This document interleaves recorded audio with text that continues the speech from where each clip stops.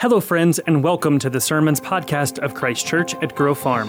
One of our goals here at CCGF is to help you take your next step toward Jesus and the person God designed you to be. We hope our sermons help you to take that next step. If you would like more information about the community here at Christ Church at Grove Farm, or if you would like to contact us, you can do all of that and more on our website, which is ccgf.org. And to get an even further taste of who we are, you can follow us on Facebook, Instagram, Twitter, and YouTube. Now, here is this week's message.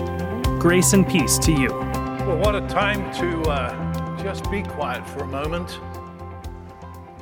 I have the sense that God is really at work amongst us, one by one. For some of you this morning, this is a moment in time that's going to change your life forever. I had such a moment myself when I was 18 in London, England. And the very reason I'm here this morning talking about God's teaching from His Word, the Bible, is because of that moment. It was a life-changing, intimate relationship that God gave to me as I responded to His love for me. And that same Jesus is walking around amongst us here this morning. He knows who you are. He knows your name. He knows the house to which you go back to live. He knows what's going on in your life. You see, that passage that was just read to us describes the Lord Jesus, who Himself is God. Begins, in the beginning was the Word. But it goes on later in that same passage to say that the Word, that in the beginning personality, was made flesh and dwelt among us. And we beheld His glory. This is exactly what the Bible says. We beheld His glory as of the only begotten Son of God. That Jesus is here this morning, alive and powerfully present. I've been singing, as I've thought about this week, that carol that says, "Veiled in flesh, the Godhead see, hail the incarnate deity, born of man, with man to dwell, Jesus our Emmanuel." That's Hark the Herald Angels Sing. That's Christmas. And I remember as a kid singing that carol, but having a clue what it meant. Now I know. And that day I asked Jesus to come into my life. That same Jesus transformed my life as He can yours. So when it speaks of Him, it goes on to say, in Him was life. In this Jesus who created everything, made everything, that there is nothing that has been made that He didn't make. He made it all. Can you get that? That Jesus was there before there was anything else. He is the author of life. Life was in Him. He is the originator of life, all created life. I was preaching this earlier this morning, right here. And one young lady said, look, I went to Kenyon College. It's a pretty sharp place over in Ohio. She said, I went to study biology. And when I opened up the biology book, the very opening statement was this, that they didn't understand life. Biology was a study of life. They said, all we can do is describe it. We don't know how it is. We don't know when something dies, what leaves it, that there isn't life there anymore. Life is a mystery. But when Jesus is described here as the life, the balance of how John's gospel unfolds describes what that life is and how attractive it is. So bear in mind, because there is an opposing view to what I've just described. The opposing view is that there is no God, no creator, that the cosmos was all that there was, all that there will be, ever. So says Carl Sagan, a scientist who has since died. an atheistic view of everything. Well, when you put your mind to that, the only conclusion you can draw if there is no God is that we got here by accident. We're freaks of nature. No design, no purpose, no originator, no intelligent design, just mutation after mutation after mutation, and here we turn out as we are. But I remember telling you last week, so those of you who weren't here last week, get this, that the simplest life form, the basic, simplest cellular life form, one scientist said there is as much chance of that happening by accident as there is of a whirlwind going through a junkyard and a 747 coming out the other end. Those are the odds of the simplest basic life form happening by accident. And I've drawn the conclusion it takes a whole lot more faith to believe that we got here by chance than there is that the Creator himself made us, designed us, and has a plan for our lives. And he's got a plan for you this morning. And he is here, and he is alive. Listen to these words, again, from the Bible. Paul the Apostle writes this, of Jesus: he is the image of the invisible God, the firstborn over all creation. For by him all things were made, were created, things in heaven and on earth, visible and invisible. Whether thrones or powers or rulers or authorities, all things were created by him and for him. He is before all things, and in him all things hold together. Another translation of that is that it's because of him they exist, and in him they consist, hold together. The Greek word for life, Zoe, which it's cool to call your kid Zoe. Got friends who've done just that. Name their child Zoe. Is mentioned 134 times in John's Gospel and his epistles. John is obsessed with this life that came to us in Christ Jesus.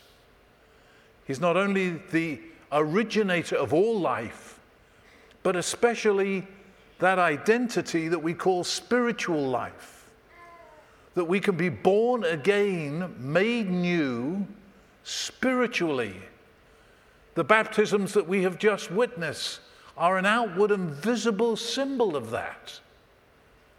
The heart and soul of the Christian faith is about that transaction by which a man or woman, a young person or a child, comes into relationship with God through putting their faith, their trust, surrendering themselves to Jesus. That's the deal. And amazingly, Jesus said this: I have come that you might have life and have it in all its fullness. Now, I was raised irreligiously, and I ran into a chap when I was a teenager who quoted that statement of Jesus. I've come that you might have life, the old translation was, and have it more abundantly. But it is, even as a straight up and down teenager, the idea of a life that was abundant, that is overflowing, not meager, not pathetic, but something that was like at you and through you and expanding around you joyfully, that life in all its fullness was exactly what I was looking for. So are you. Nobody gets up in the morning and says, how can I be miserable today? Nobody says, how can I live as if my life means nothing? Nobody says that. When Jesus comes and says to you this morning, I have come that you may have life and life in all its fullness. He is speaking directly to you about what you are longing for, because intuitively and instinctively, the Lord has made us for that. It's not by accident that you long for something more, that there is a sense of emptiness in your life. He has created you for that relationship with Him, by which His Spirit comes into you, and you are made a new creation. He says, I am the way, the truth, and the life. He is those things. I am the way to the Father. I am the truth about the Father. I am the life from the Father. Listen to this amazing statement from John's Gospel, chapter 5, verse 26. For the Father, as the Father has life in Himself, speaking about Almighty God, so He has granted to the Son, and this is Jesus the Son saying this, He has granted to the Son to have life in Himself. He's the author of life, He is the giver of life, and He is the way to experience that life, because He gives us the opportunity to invite Him to come into our lives and make our lives new and abundant. Not only is it full now, but it's then forever.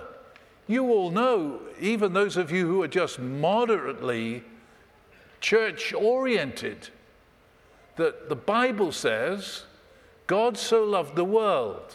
And by the way, that means loved us one at a time. Because you can't love impersonally.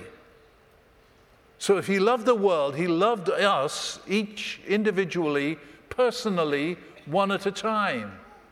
And God so loved the world that He gave His only begotten Son.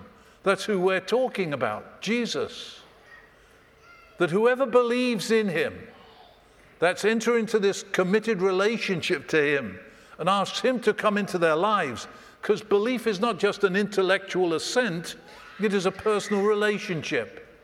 That whoever believes in Him should not perish, that is, go to hell, but have everlasting life, eternal life, that is, go to heaven. There is a free gift of eternal life through faith in Jesus. So it's not only overwhelmingly, excessively abundant, fulfilling, but in the same token, by the same token, it is forever.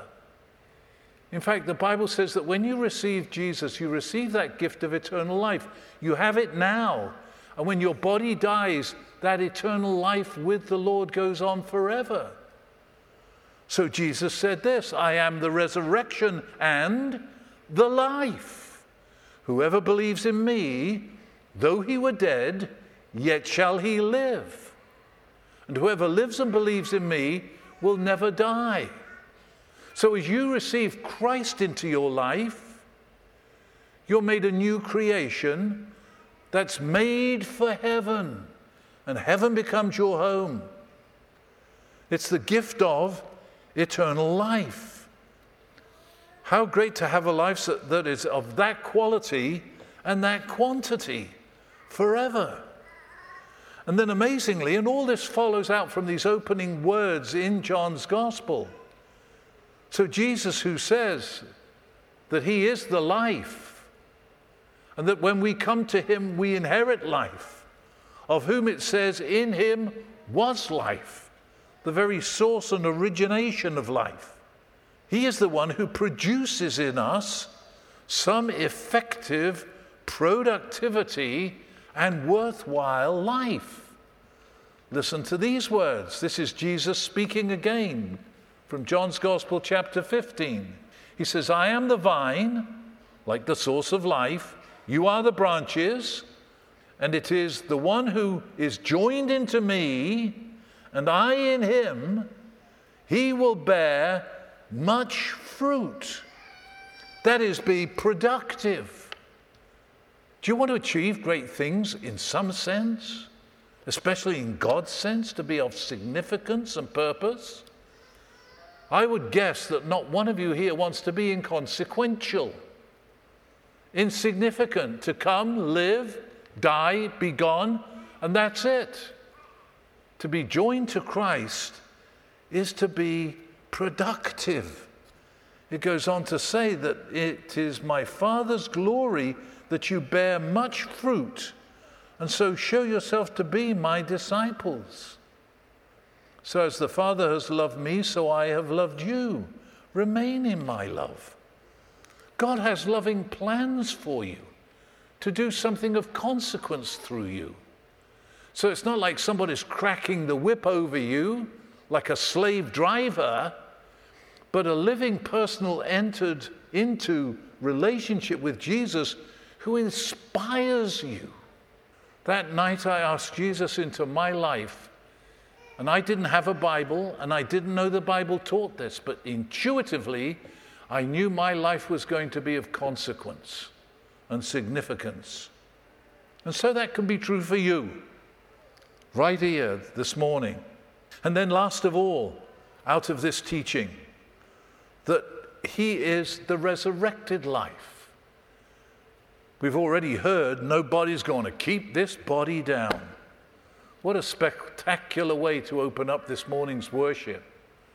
And Anna was really driving and nailing that as she was singing. Nobody's going to nail this body down. Jesus said, they will kill me, but I will not die forever. 3 days after they kill me, I will rise from the dead. And so it was. That tomb is as empty today as it was 3 days after they killed him. He didn't need to go through any insurance policy to bury him. He was only borrowing that grave for a few nights. He was laid in it, turned loose from it. And he's alive here today. So when he says, I am the resurrection and the life, and whoever believes in me will never die. One day, Scripture says, of those who believe in him, that they will see him again, and when they see him again, they will be like him, because he gives us that resurrection body. Listen to this particular verse from John chapter 6 and verse 40. It's a stunning statement.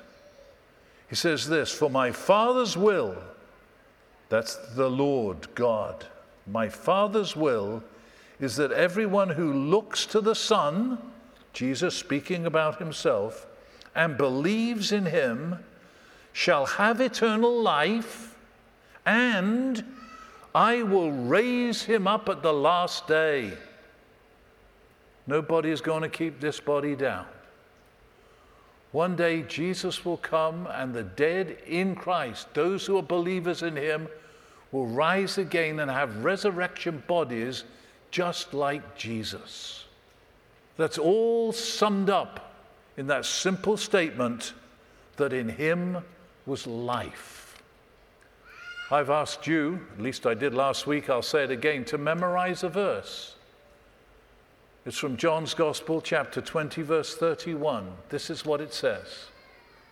Many other things Jesus did that are not recorded in this gospel, but these are written that you may believe that Jesus is the Messiah, the Son of the living God, and that believing, here it is, you may have life in his name.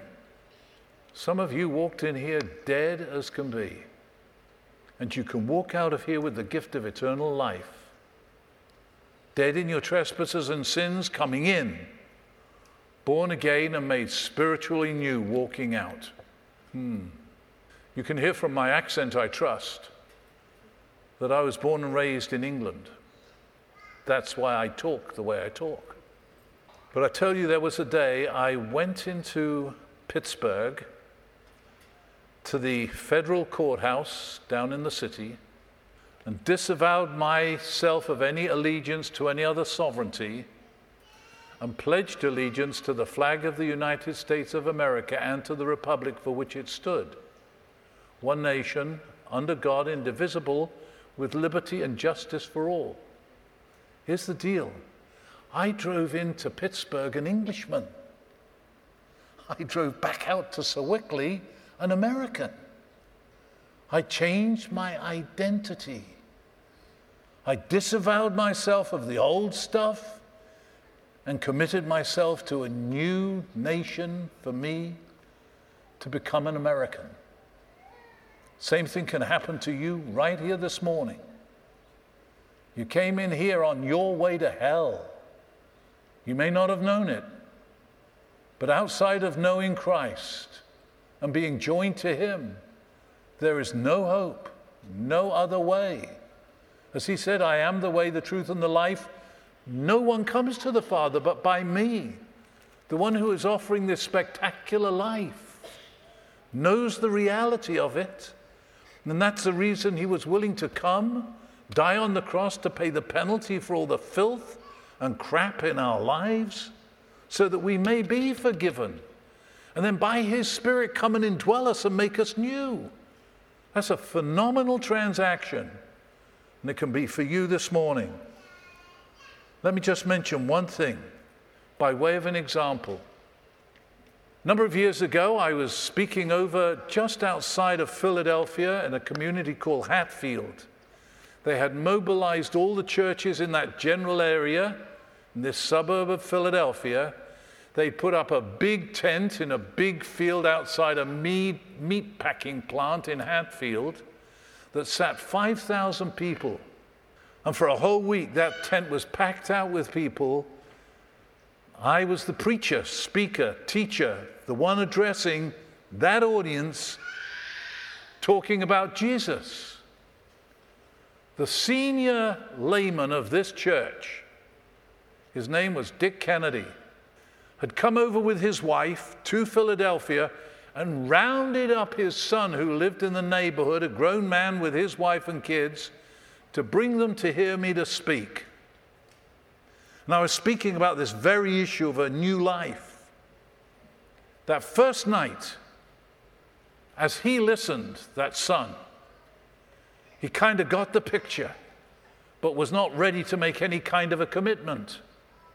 He came back without his dad and mom, who returned to Pittsburgh, the next night, along with his wife. And as I asked people to respond and give their lives to Christ, and do so actually by getting out of their seats and coming forward, this guy, and I had my eye on him because he sat down near the front of this large crowd, got up and came forward and gave his life to Jesus. And he with his wife represented, standing there, a whole new beginning and family. What was stunning is that he went back home and called up his mum and dad back here in Pittsburgh.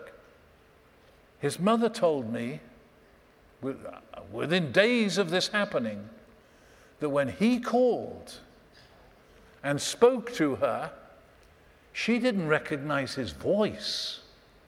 She didn't recognize him as her son because of the way everything about him seemed to have been changed in the way he spoke, in the way he talked to her. So dramatic was the change in his life. That's the kind of power that Jesus brings into a human being. It can transform a relationship, a marriage, a family. A couple I took to Israel recently were at odds with each other. The wife had already filed for divorce. She was coming to Israel to get away from it all. When her husband found out she had signed up, catch this, that she was coming to Israel with me and a whole group of us, he signed up to come. And that was misery to her. She threatened not to come. I said, hey, you've got to come. He signed up and he came. By the Sea of Galilee, listening to about Jesus teaching from the Beatitudes. Blessed are the poor in spirit. Blessed are the meek. Blessed are the peacemakers. That man surrendered his life to Jesus, was transformed. It was a miracle. It wasn't long before they're walking around holding hands in Israel. in love with each other all over again. He came up and thanked me. He's thanked me year by year since. That was the beginning of a whole new life of marriage. What was the difference? The life of God in that man, transforming him. And I'm telling you the truth, absolute truth. I wish he were here to tell you for himself.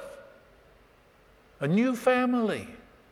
So whenever I see them together now, they're joyfully in love, a new beginning, and they're trying to do new things with their family, which was pretty messed up because of all this. This is all real. And that same Jesus is present here to be real to you. He is the originator of life, the very life by which you are breathing. And he is the originator of this new and spiritual life by which you can receive the gift of eternal life. Do you want it? Is that you? Let's talk to the Lord. So just close your eyes for a moment and see Jesus coming to where you are. He loves you as much this day as when he died on the cross for you. And the life he offers is as real and vital today as that day when he walked out of the grave alive, dynamically alive to give this gift to you. But you need to receive it. You've got to ask the Lord to come into your life. It's the deal. He is here loving you. The Bible actually says that he stands at the door of your life and knocks, seeking entrance. And if you open the door of your life and invite him in, the Bible says of him that he will come in and throw a party, kind of a feast in your life. So I'm going to speak to the Lord on your behalf. So as I speak, you can make my words your words. So in your own heart, say to him, "Dear Lord Jesus, thank you for loving me. Thank you for bringing me to this moment, this day. Thank you for dying for me so that I might be forgiven, made new and clean. Please, Lord, come into my life. This very moment, I open myself up to you, that you, by the power of your own spiritual presence here, might come into my life and fill me with yourself, to drive out the darkness, to forgive the filth, to grant me a new beginning, a new life, a new way to go, and a new hope for the future." That's me asking you, Lord Jesus. If you prayed that prayer, this is a whole new beginning for you. I love somebody to turn up the house lights just a little so that I can see, because I'm going to ask you, if you prayed that prayer, to raise your hand and look at me, and I will say, "God bless you." And then you can lower your hand. But if that was you who prayed that prayer, God bless you. God bless you, sir. If you raise your hand, I will respond in that way to you. If you prayed that prayer. At the back there, God bless you. God bless you. God bless you. You ladies down the front here, God bless you both. God bless you. Let me ask you, if you did that, following this wonderful conclusion from our band, we're going to stay down the front here. You come by and say hi to me, will you? Thank you, Lord, for this new beginning, one by one of these who have signified praying that prayer. Thank you, Lord Jesus. All God's people said, amen. If you prayed that prayer with Pastor John, welcome to the family of God. We are so thrilled, and we want to be a resource for you on your next steps in your new faith journey. please contact us here at Christ Church so that we can connect with you and help you as you begin a new chapter of your life with God. The easiest way to reach us is to contact us through our website, ccgf.org, or you can reach us on Facebook, Instagram, and Twitter. Once again, we are so thrilled and welcome to the family of God.